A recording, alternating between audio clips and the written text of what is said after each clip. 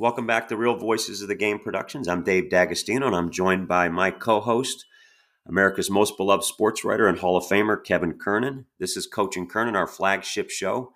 We'll get going quick with our guest because he's a repeat guest and keep the preamble a little short, but big news for our audience. Hit over 20,000 subscribers this past weekend.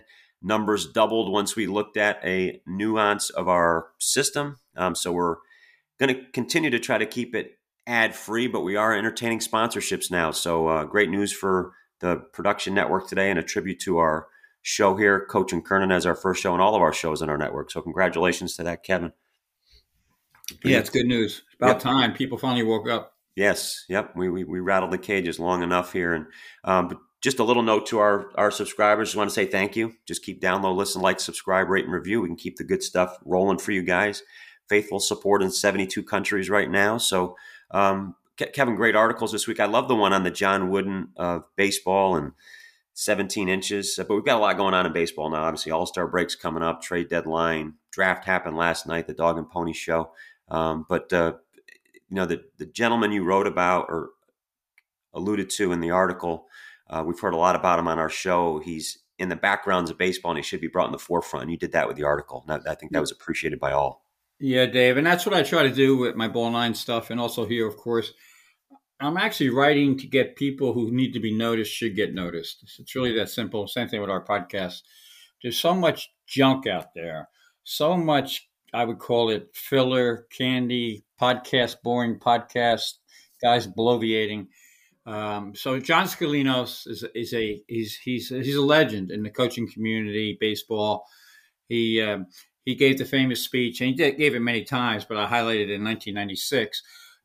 He would wear a home plate around his neck, and he'd give into his speech about everything. And 20 minutes into the speech, he'd explain why you're wearing a home plate. And he would ask about what's the size of the plate in Little League, 17 inches. What's the size in Pony League, 17 inches. High school, college, minors, baseball. It's all about 17 inches. And if you have a pitcher who can't get the ball over the plate, can't control it over the 17 inches, you don't reward him by making the plate 20 inches or 25 inches. But that's what we've done in sports now. Everything from the base stealing rules to fake runners, fake balls, fake strikes, especially in baseball. It's really pathetic. No other word for it. And we've taken the game away from the athletes. That's why I'm particularly excited about getting our Len back. And because, he talks about when baseball was baseball. It's really that simple.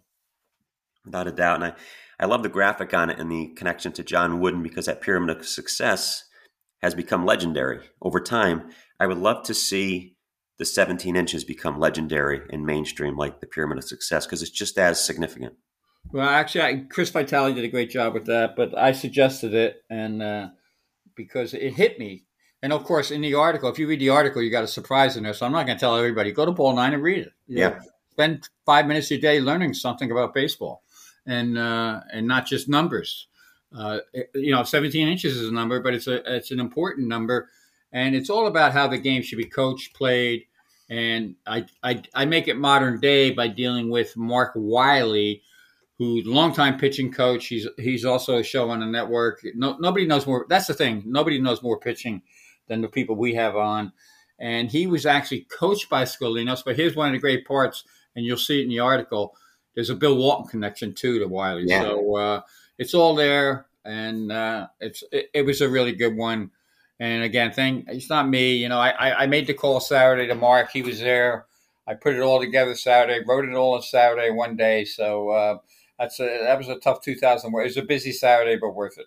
Yeah. Well, that's because you listen well, and your relationships allow people to bring the best version of themselves out. So that's what you bring to Ball 9. That's what you bring to here, too, and we appreciate that a ton. I love the Bill Walton connection, too. I'm a big Bill Walton fan, and, of course, Mark being coached by Scalinos and Walton being coached by Wooden. It's got many layers to it. So I encourage everybody to read Kevin's articles twice a week. You'll learn a ton about baseball, about life, and about leadership.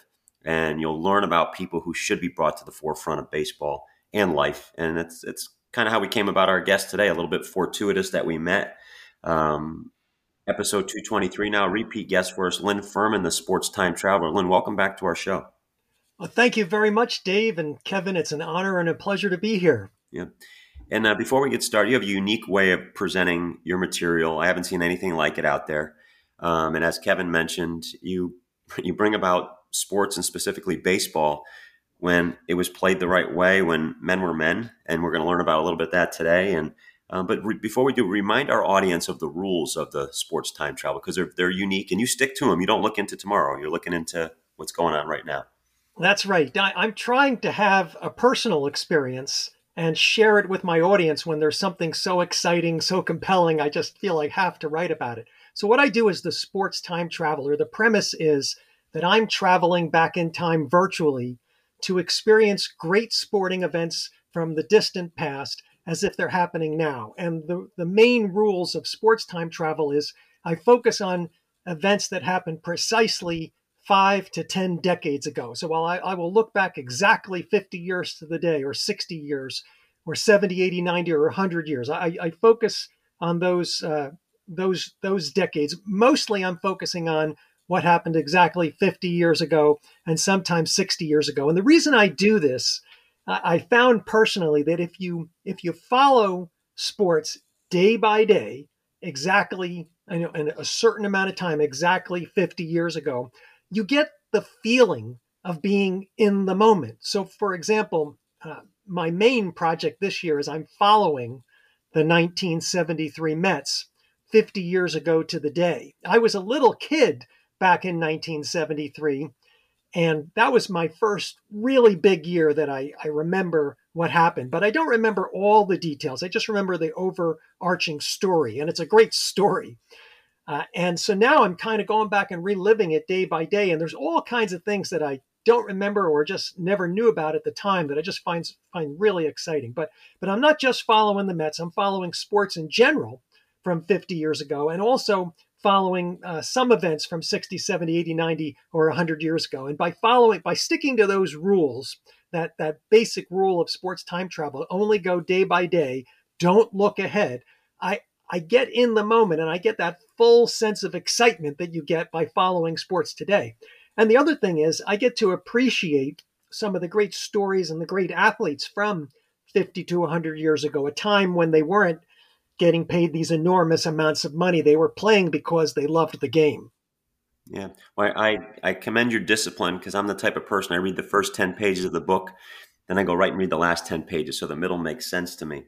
But I've even tested you in our conversations, and I always ask you, and that's, I guess, my immaturity, saying, what happens next? And you won't budge. You stay strict with your dichotomy. You're very present in the past. And I love that about you and the way, and it comes out in your work. And you really you allow us to go back with you, which is fun, not just to listen to your podcast, but also read your articles that you put out there. So we're talking about first here an event that happened on July 3rd, 1963. Did I get the date right with the 16-inning game? The game was actually on July 2nd. So I write my article as though it was July 3rd because I'm reading the newspaper accounts from exactly 60 years ago. So exactly 60 years ago last week on July 3rd, 1963, I read all the newspapers about the game that happened on July 2nd. And it was a very special game. Yeah, paint a picture of that game without going into detail because I got some numbers I want to throw at you. And so first, I just want to mention that this was one of these interesting cases where because I'm reading sports history from 50 years ago, day by day, I had seen a reference sometime in 1973, in early 1973, a sports reporter mentioned this special game that had taken place on July 2nd, 1963. So I made a note that when I got to July 2nd, July 3rd of this year, when it got to exactly 60 years, that I would then read the newspaper account of that game. So for months, I was waiting for this moment, and it was it turned out to be a really special moment. So I'll let you go ahead and ask that question you wanted to ask. Oh yeah, well, paint a picture of the game. So the game that we're watching, the general significance of it, the length of the game, and I've got some questions that I think will help bring about, at least it'll bring about what my experience was when I read your article and listened to the podcast. So obviously it's a midseason game between two contenders, the Milwaukee Braves. So the Braves used to be in Milwaukee at that time, and the San Francisco Giants. And they're playing at old Candlestick Park. And on the mound are two of the greatest pitchers of the time. You've got Juan Marichal of the Giants. He's early in his career at that point. And Warren Spahn is starting for the Milwaukee Braves. And Spahn's near the end of his career, but he's still pitching extremely well. So that's kind of the setup. One more thing I should mention. Anytime you've got the Braves and the Giants playing against each other in the late 50s and throughout the 1960s, it means you've got two of the greatest players of the generation, if not two of the greatest players in the history of the game, Hank Aaron playing for the Braves and Willie Mays for the Giants. So it's always special when you get to read a story that includes Hank Aaron and Willie Mays. Oh, sure. Two of the greatest of all time. And certainly can't forget those two in this story, even though it somewhat revolves around the pitching. And that's what I kind of want to start with. I want to throw two numbers at you, and you deep dive it any way you want. But the significance of the number 25 and the number 42 in this game. Yeah, so 25, that would be the age of Juan Marichal. So Juan Marichal, who was a great pitcher throughout the 60s, he's early in his career, and he's off to hit the best start of his career this season in 1963. He's at this point going into the game on July 2nd, 1963. He's 12-3 with a 2.38 ERA.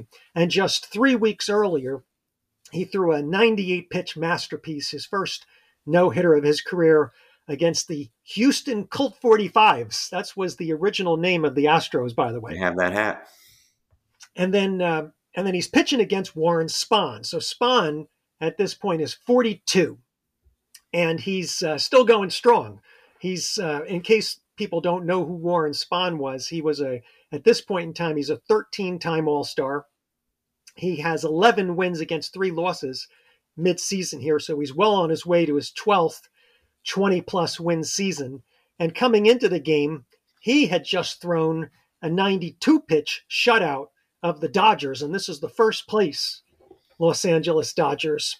The team, they're eventually going to go to the World Series and beat the Yankees. This is the Sandy Koufax, Don Drysdale Dodgers, and Spahn just shut them out coming into this game. So you've got two pitchers coming into this game who are really at the top of their games. One's 25 years old, one's 42 years old.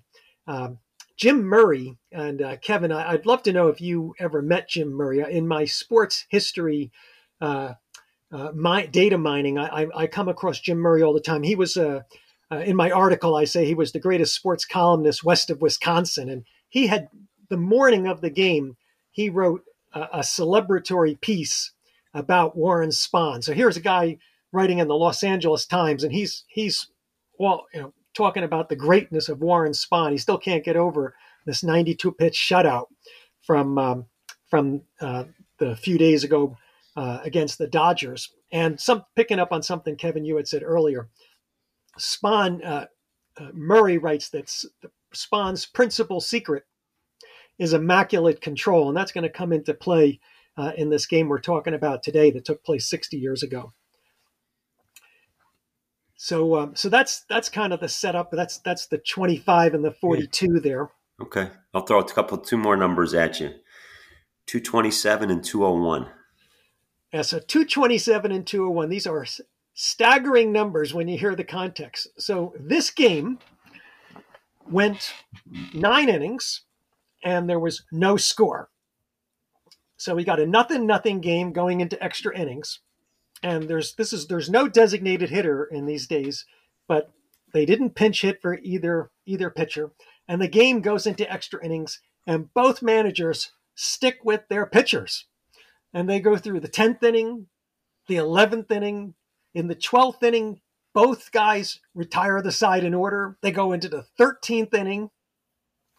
They get into the 14th inning. And finally, in the bottom of the 14th, Spahn gets into trouble. And there's a pop fly, and 3 Braves are around it. Nobody catches it. And all of a sudden, he's got a situation where he's got runners on first and second. And then he manages to get out of the inning. And then it goes on to the 15th inning. Both pitchers are still going. Each of them bat for themselves in the 14th and 15th innings. And then the game gets into the 16th inning. And now we're running up against, they used to have a curfew at that time. They're just 25 minutes short of the National League curfew. It's 1:55 in the morning in San Francisco. It's 3:55 in the morning for anybody who's listening on the radio in Milwaukee. And Willie Mays comes up, and Marichal yells out to Willie Mays, "Hit one out." And Spahn, who's known for pitching a screwball, his screwball was going perfect all night. He throws a screwball on the first pitch to Mays, but it doesn't break. And Willie Mays creams it. And Mays told a reporter in the San Francisco Examiner the next day, "I knew it was gone the moment I creamed it." So Willie Mays wins the game in the bottom of the 16th, 1-0 game. So the 201 and the 227, those are the number of pitches. Spahn, at 42 years old, threw 201 pitches. And Marichal threw 227 pitches. Just absolutely staggering numbers. That's like 4 starts nowadays for pitchers. 227 pitches. I'm going to throw a couple names at you and then transition over to Kevin. And we'll get back to, I know you wanted to share something later on in the show about the project you're working on with the Mets as well. But how does Cy Young and Bartolo Colon factor into this story from 1963? So I mentioned that coming into the game, Spahn was coming off a shutout against the Dodgers. So he had pitched 9 scoreless innings coming into this game. And I looked it up, and before that, I was kind of curious to see how many scoreless innings he had. Before that Dodgers game, he had pitched 3 scoreless innings in his last outing. So he actually had 12 scoreless innings coming into this game, and then he throws the first 15 innings scoreless. So he's up to a 27 inning scoreless streak at age 42 before he finally gives up that Willie Mays home run. So I looked it up and I found out at the time he tied the all-time record for scoreless innings, a scoreless inning streak by anybody age 42 over, and he tied Cy Young. So Cy Young at age 42 also had once thrown 27 consecutive scoreless innings. And that remained the record until 2015 when Bartolo Colon, pitching for my favorite team, the New York Mets, actually broke that record, that 42-year-old scoreless streak record. He pitched more than 27 scoreless innings. So that's the link there with Cy Young and Bartolo Colon. I like that. You brought up the Mets. So I'll tease something later with this and turn it over to Kevin. But I'll throw two numbers at you now. Audience, we're transitioning a little bit here, but 8-1, 11-28. How does that factor into your beloved Mets in the side story you're doing? So again, I'm following day by day the 1973 Mets. And the Mets actually started okay in 1973. In early May, they were 12-9. They were 2 games behind the Cubs. Cubs had a really good start that year. And then the Mets go into this total malaise. They have some injuries. Most notably, their starting shortstop, Bud Harrelson, breaks a bone. He's out. Their starting catcher, Jerry Grody, who's considered the best defensive catcher in the league at that time, he's also out for like 6 weeks. I think he broke a bone also. And the Mets go into a real slump. But whenever Tom Seaver is pitching, and for anybody who doesn't know, Tom Seaver, his nickname was Tom Terrific. He had another nickname I'll mention in a second. But Tom Seaver was one of the outstanding pitchers in the National League from the late 60s all the way through the 1970s. And in the 8 weeks from May 2nd to June 28th, when the Mets had Tom Seaver start, they were 8-1. When Tom Seaver did not start, they were 11-28. So they're absolutely miserable unless Tom Seaver is starting. And this is probably one of the reasons why Tom Seaver back then started being referred to just simply as the franchise, because I mean, he's basically the whole team there. Yeah, no, and I didn't mean you discipline, not looking ahead and sorry to transition, but you mentioned the Mets. I figured I'd have to get you on that now, and we've got some other stuff later. But I'll pass it on to Kevin right now. I know you had a question for him about Jim Murray too.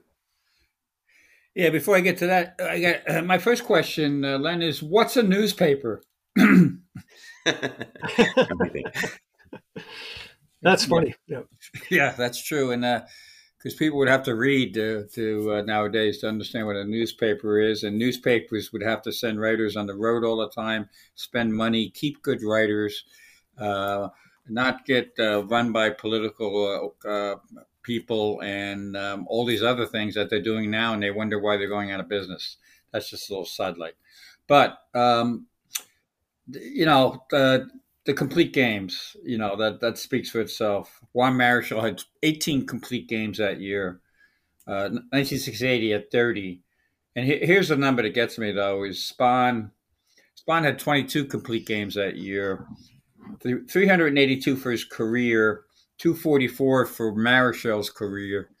And this year in baseball, there's been 20 complete games so far in the whole shebang. So what does that speak? What does that say about the game where we're at? Well, the thing that boggles my mind is the whole idea of counting pitches and not having pitchers go complete games. The idea behind that is you're trying to preserve these pitchers' health, but yet we're seeing, I don't know the actual statistics. It seems to me we're seeing more injuries now than ever among pitchers. So the pitch count control doesn't seem to be working. And maybe it's the opposite. Maybe if you let a pitcher work, it's actually more beneficial for them than holding them up. So that's kind of my quick take on that. No, I agree. But where did you go to college, Len?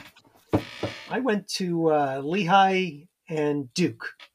Oh, my skin doctor's from Lehigh. He's a legend there. So you went to some elite colleges. So you have some. If you had power in baseball, maybe you can get something done, because it's only the people who went to elite colleges who get their words listened to in baseball. But you make a wonderful point. I've said it for years. They don't pitch enough. You don't go crazy with the pitch counts. I'm not saying you throw 200 a game, but you work. And I'm going to bring it right to today's modern day game.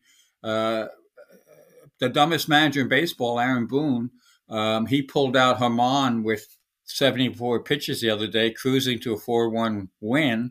And by the time he got done with his bullpen work, Boone, they lost 7-4. Should have been 8-4, because the base runner at first in the ninth inning, a speedy guy for the Cubs. There was a line drive hit to right field. Stanton was in right field, couldn't move, and it was clearly going to be a double, but the guy froze, and then he didn't score on a chopper over the mound too when he was on third. So those are just some side. I'm bringing this up to point out that those mistakes would not happen in 1963, because the players understood the game, did not have to be coached and roboted about everything. And I found it interesting too. I think in that game you had McCovey. McCovey was playing the outfield, correct? Right. Yeah, it's early in his career. So McCovey was in left. Willie Mays was in center for the Giants. And there's an interesting note about Willie McCovey in that game. Yeah, there sure is. Tell everybody that one. So McCovey, for people who don't know, hit over 500 home runs in his career. He's one of the great home run hitters. And this is early in his career. Coming into that game, he was one of the leaders in home runs in the National League. He had 18 at the time. He comes up in the bottom of the ninth. It's a 0-0 game. And he hits a blast to right field. And McCovey looks at it, sees it's gone.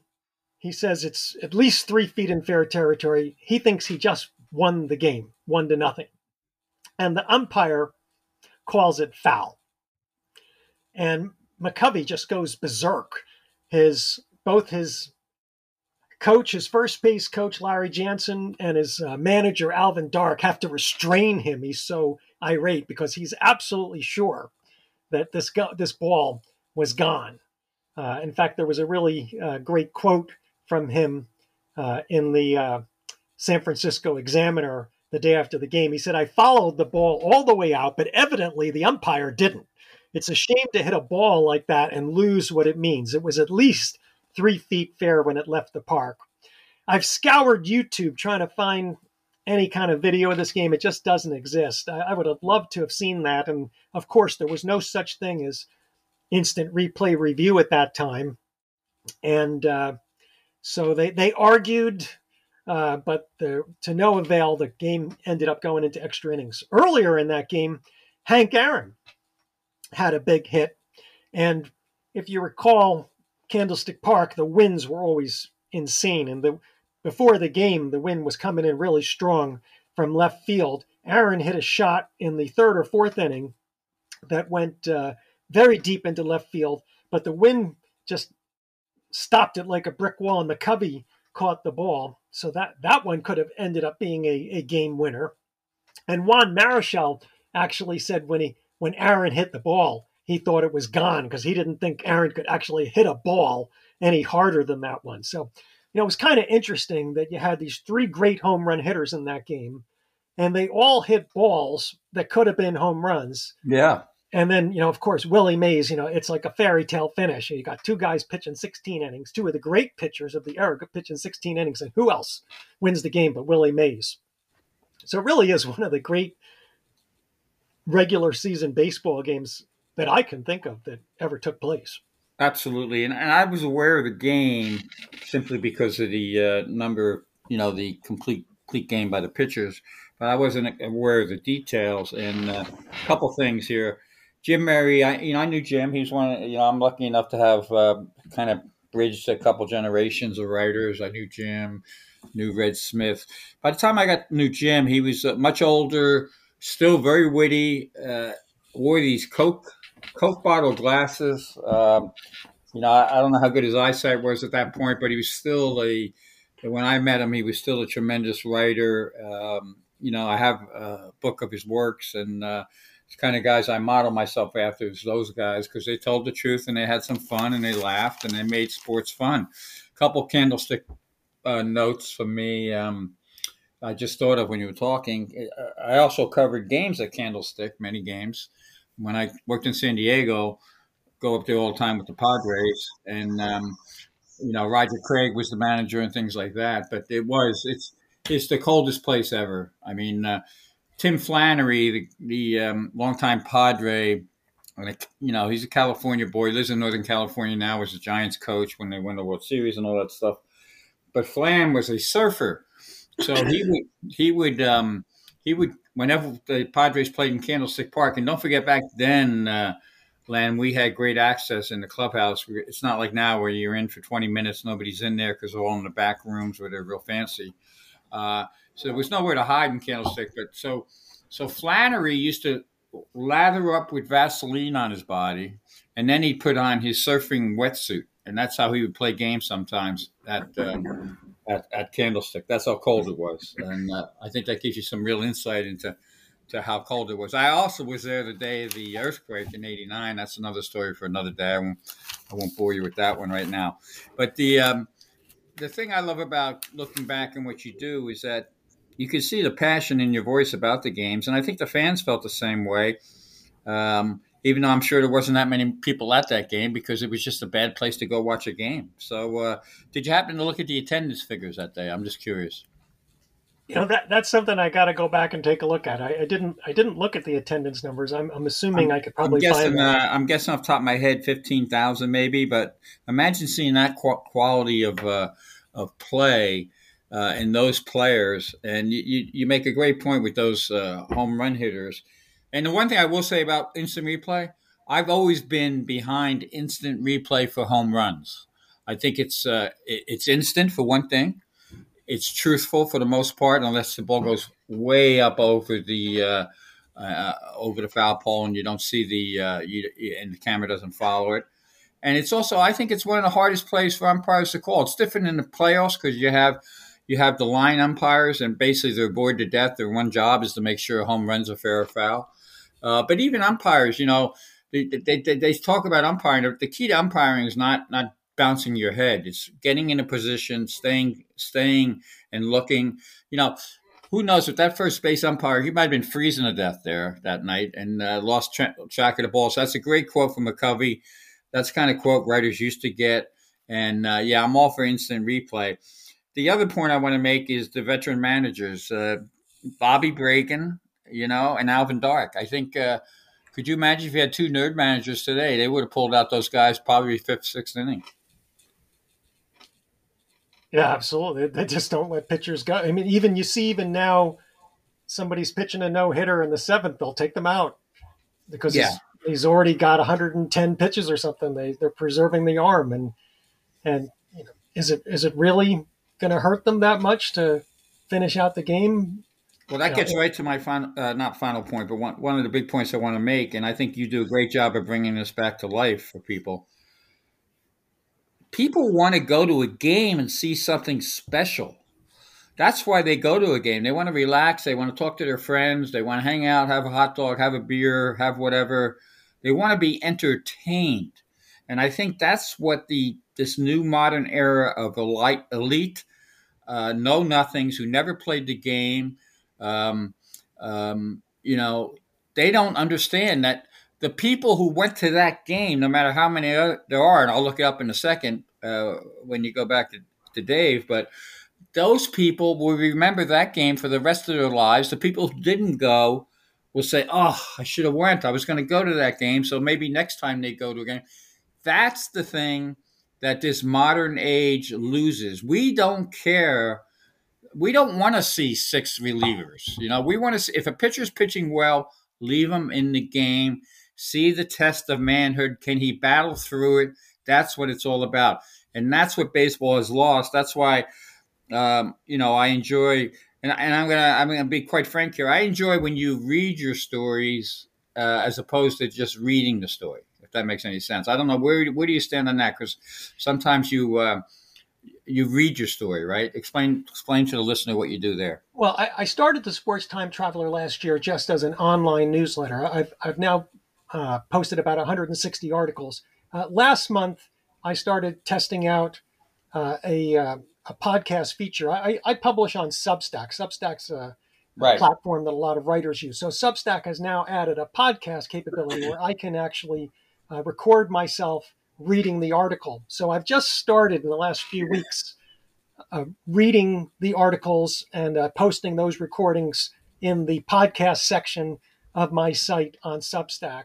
And by the way, to find my site, the simplest thing is I put up a website now, thesportstimetraveler.com. So I've got that URL, www.thesportstimetraveler.com. And if you go to that, it's easy to remember. There's a link, it takes you right to my Substack page.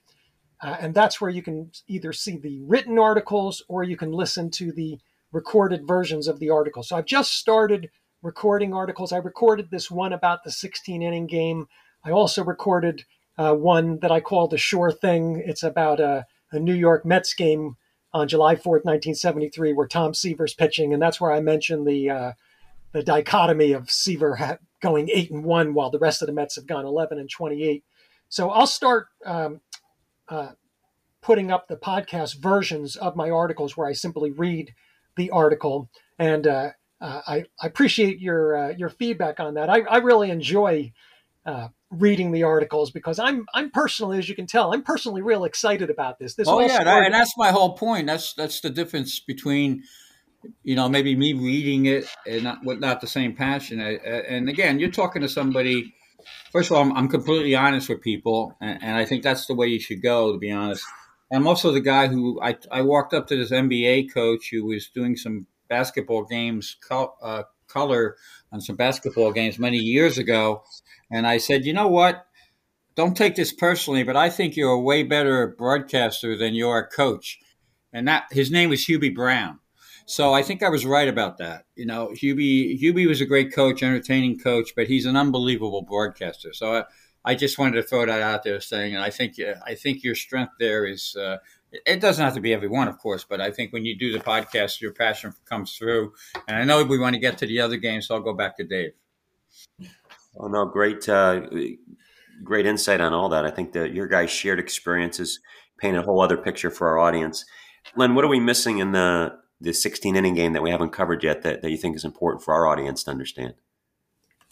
I think we've actually covered You got it all. all the one interesting postscript that I don't have in the article because, again, I don't look ahead, but I was interested to find out, well, what happened in their next starts. So 4 days later, or maybe it was, I think 5 days later, they actually gave the guys an extra day of rest. They gave them 4 days off instead of the typical 3 at that time. So each of them pitched on 4 days rest. And Marichal didn't have such a great game, but Spahn pitched another shutout. Can you believe that? At age 42, he pitched another shutout. So that took him up to 36 innings, in which the only run he let up was a home run to Willie Mays. We'll give you that, a home run to Willie Mays. So really unbelievable stretch. Well, there is one more thing related that I should mention. So the articles, when I was reading the articles about the 16 inning game in the newspapers on July 3rd, 1963, they mentioned that it was the 30th anniversary, that the day before, actually the game, the day the 16 inning game took place, coincidentally, was the 30th anniversary of perhaps an even more special pitching performance. On July 2nd, 1933, Carl Hubbell of the New York Giants, another screwball pitcher. Yeah, this is amazing. he threw a 1-0 shutout. It was an 18-inning shutout at the Polo Grounds in front of 50,000 fans. And so I had to go back. I went on another virtual trip back in time. So I'm digging up all the newspaper articles I can find. I go through about 5 or 6 newspapers from the next day, July 3rd, 1933. And surprisingly, a lot of them were just kind of nonchalant, like, because back in those days, people routinely pitched into extra innings, although 18 innings was something special. But here's a description from John Drebinger in the New York Times. He called it a titanic pitching duel in which Hubbell gave one of the most astounding exhibitions of endurance and mound skill seen in many years. The tall, somber left-hander rose to his greatest heights, surpassing even his brilliant no-hit classic of 1928. He pitched perfect ball in 12 of the 18 innings. It was an exhibition that held the packed arena spellbound throughout the 4 hours. And also, it turns out that is the last time that anybody has ever pitched an 18-inning shutout. Wow. So, and there's you saw my son's question on the Willie McCovey home run, and obviously we all know the answer, but his first instinct was, why didn't they challenge it? He wanted to know. So we all know they didn't have the technology back then, but I agree with Kevin on that, where, if it's instant and it's truthful, the home run is something that you don't want to miss on. And could have a different story. You would have been writing a different article, different podcast, Len, if that they did have the challenge. But I don't want to ask you to violate your founding principles, because I know you don't look ahead. And I know you're chronicling that 73 Mets experience. We talked about Tom Seaver's record versus the rest of the starters. But could you update us on, I won't ask you to go beyond today. Where are the Mets today back in your journey? And if you want to tease anything, we're more than happy to let you tease it. This stretch where when Seaver doesn't pitch, they hardly win a game is not doing wonders for the team. And so after that 12-9 start, they've reached mid-season. Actually, yesterday they've reached mid-season, and they're 35-46, and they're in last place in the National League East. And this is really the lowest depths that Tom Seaver has seen since he joined the team and won Rookie of the Year in 1967. So even the lowly Mets of the late 60s were never reached last place, and never had a record where they were 11 games under 500 at mid-season. So it's really looking really dire for Mets fans in 1973. And there was a game on July 4th that I was referencing a few minutes ago that is just kind of typical of how the Mets season is going. So Seaver was pitching on July 4th, 1973 in Montreal. And the Expos, they're very early in their franchise. They were a expansion team in '69, And so the Expos haven't done anything. This looks like it's a sure thing. You got Tom Seaver on the mound playing the Montreal Expos. And Seaver gets off to a spectacular start to the game. He goes into the 6th inning with a no-hitter. And Mets fans know that Seaver never pitched a no-hitter for the Mets. He had some really close calls. So I'm sure Tom Seaver was thinking, this might be the day.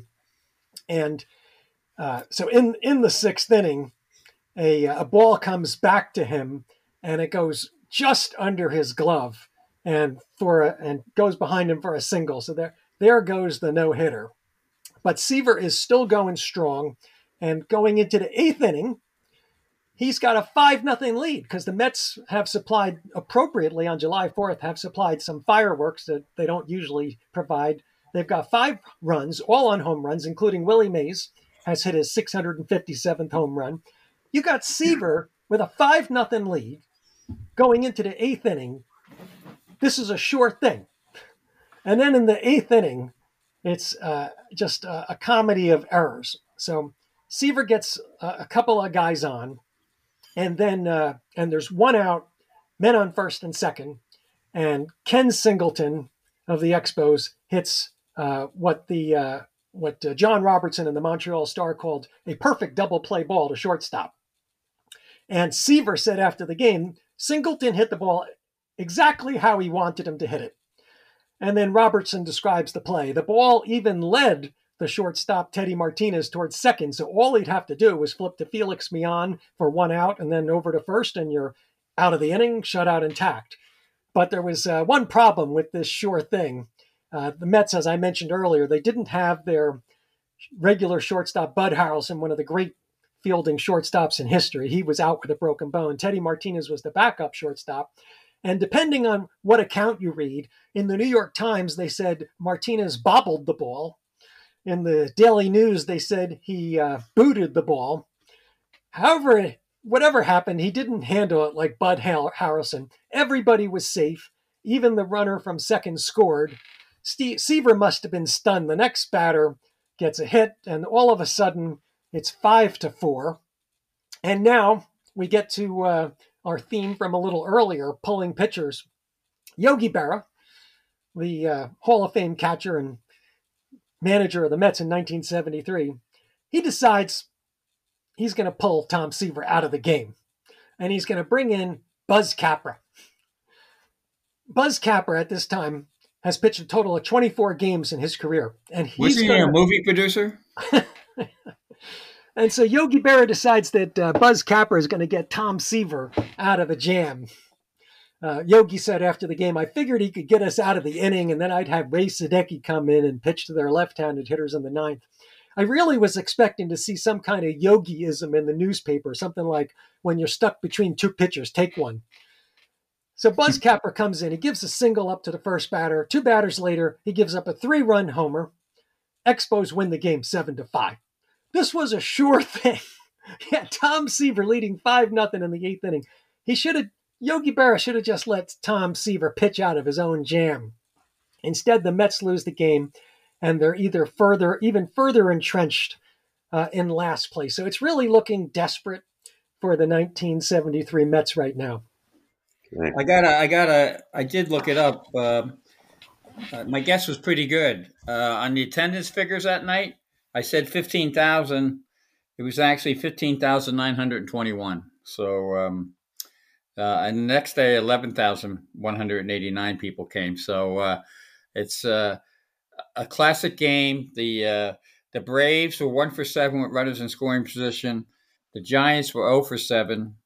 But that's understandable considering how those pitchers knew how to bear down, as did Tom Seaver. So that's what's good about your stuff too. You think about other things, and you can bring yourself back to the past as well, and bring it up to modern day times.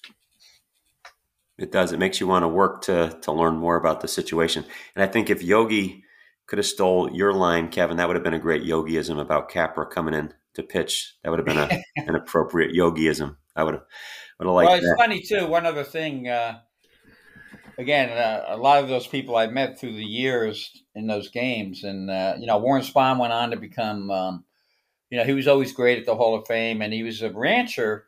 And I got to dig back. I'm forgetting now, but he actually managed a minor league team out by where his ranch was. And I talked to people who've been to his ranch. There was a scout whose father played for the Red Sox, and he became somehow was close friends with him. But he remembers going to Warren Spahn's ranch. Warren Spahn killing, getting a cat, getting a nice piece of beef, cattle, killing the cattle, getting steaks and cooking steaks on the grill. So I got to say this: Warren Spahn knew how to live. Yeah. And he, mentor of one of our other podcasters and host Jim Cott, talks about him all the time. And you mentioned Yogi Berra. Lindsey Berra was a guest on our show, and It Ain't Over, a great documentary if people haven't seen that yet. I've got one question. I know Len's already answered our ball player question, but I got a question for both of you guys because, Kevin, you were immersed in these two cultures for a long time. And Len, it's obvious your practice to look back 50 years. If we're 50 years from today, how would we make sense of what's going on with the Yankees and the Mets to, a future generation, what's going on right now? You want to go first, Len, or me? Well, I think it's going to be a lot harder because you don't have the games being, I don't think you have the games being documented quite as well.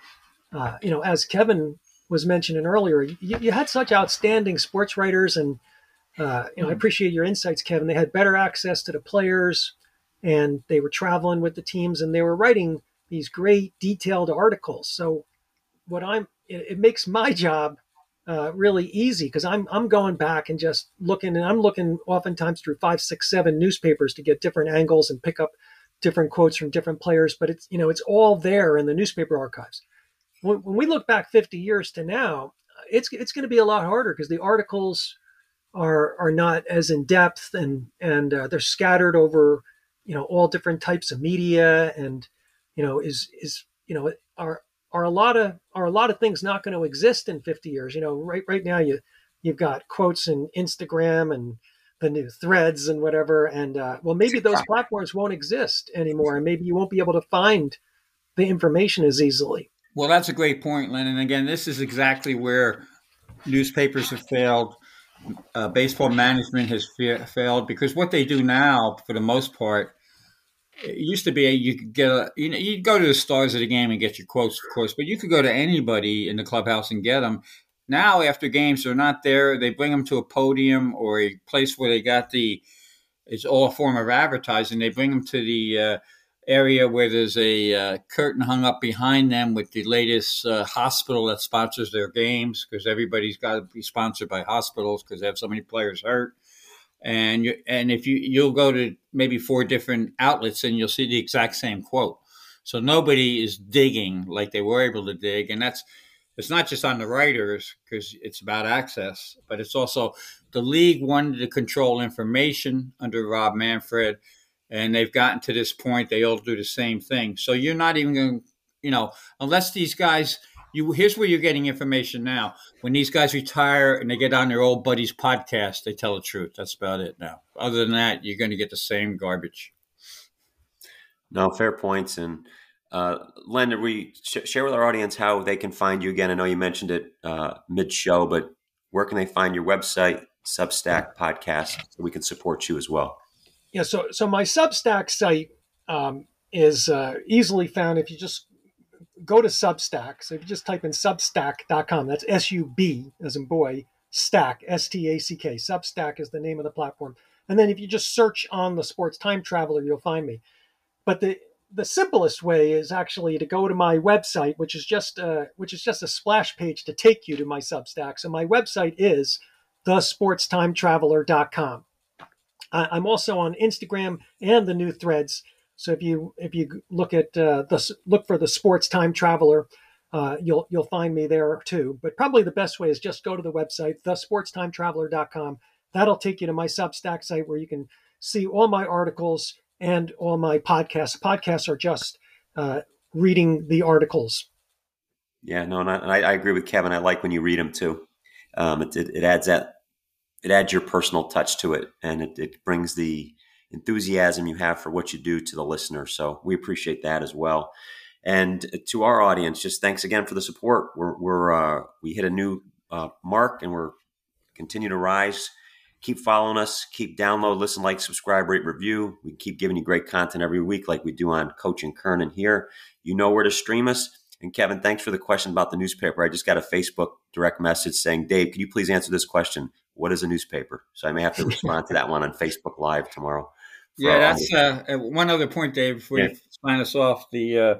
I think that back to your question, the overriding the fans, when they look back, they're going to say, how could the Yankees and how could the Mets, and we all know the Mets has spent the most money in the history of baseball world, how could they spend so much money and have such crappy teams? That's the bottom line here.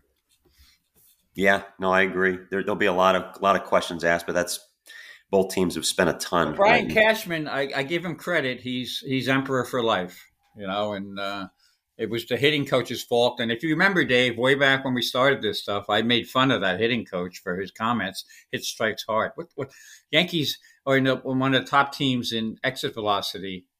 But you know what, they're hitting like 231, one of the worst teams. So it's such garbage. I'm so tired of it. And I'm only gonna rant and rave more and take on these idiots running these baseball teams. Yeah, we need you to keep doing that. It's you did. You hit on that immediately, and that's again, that guy's he was not prepared for that job, and of course he's a scapegoat. That's who they wanted. It's like anything else. They're blaming. And I'm not blaming the guy. He's doing his job.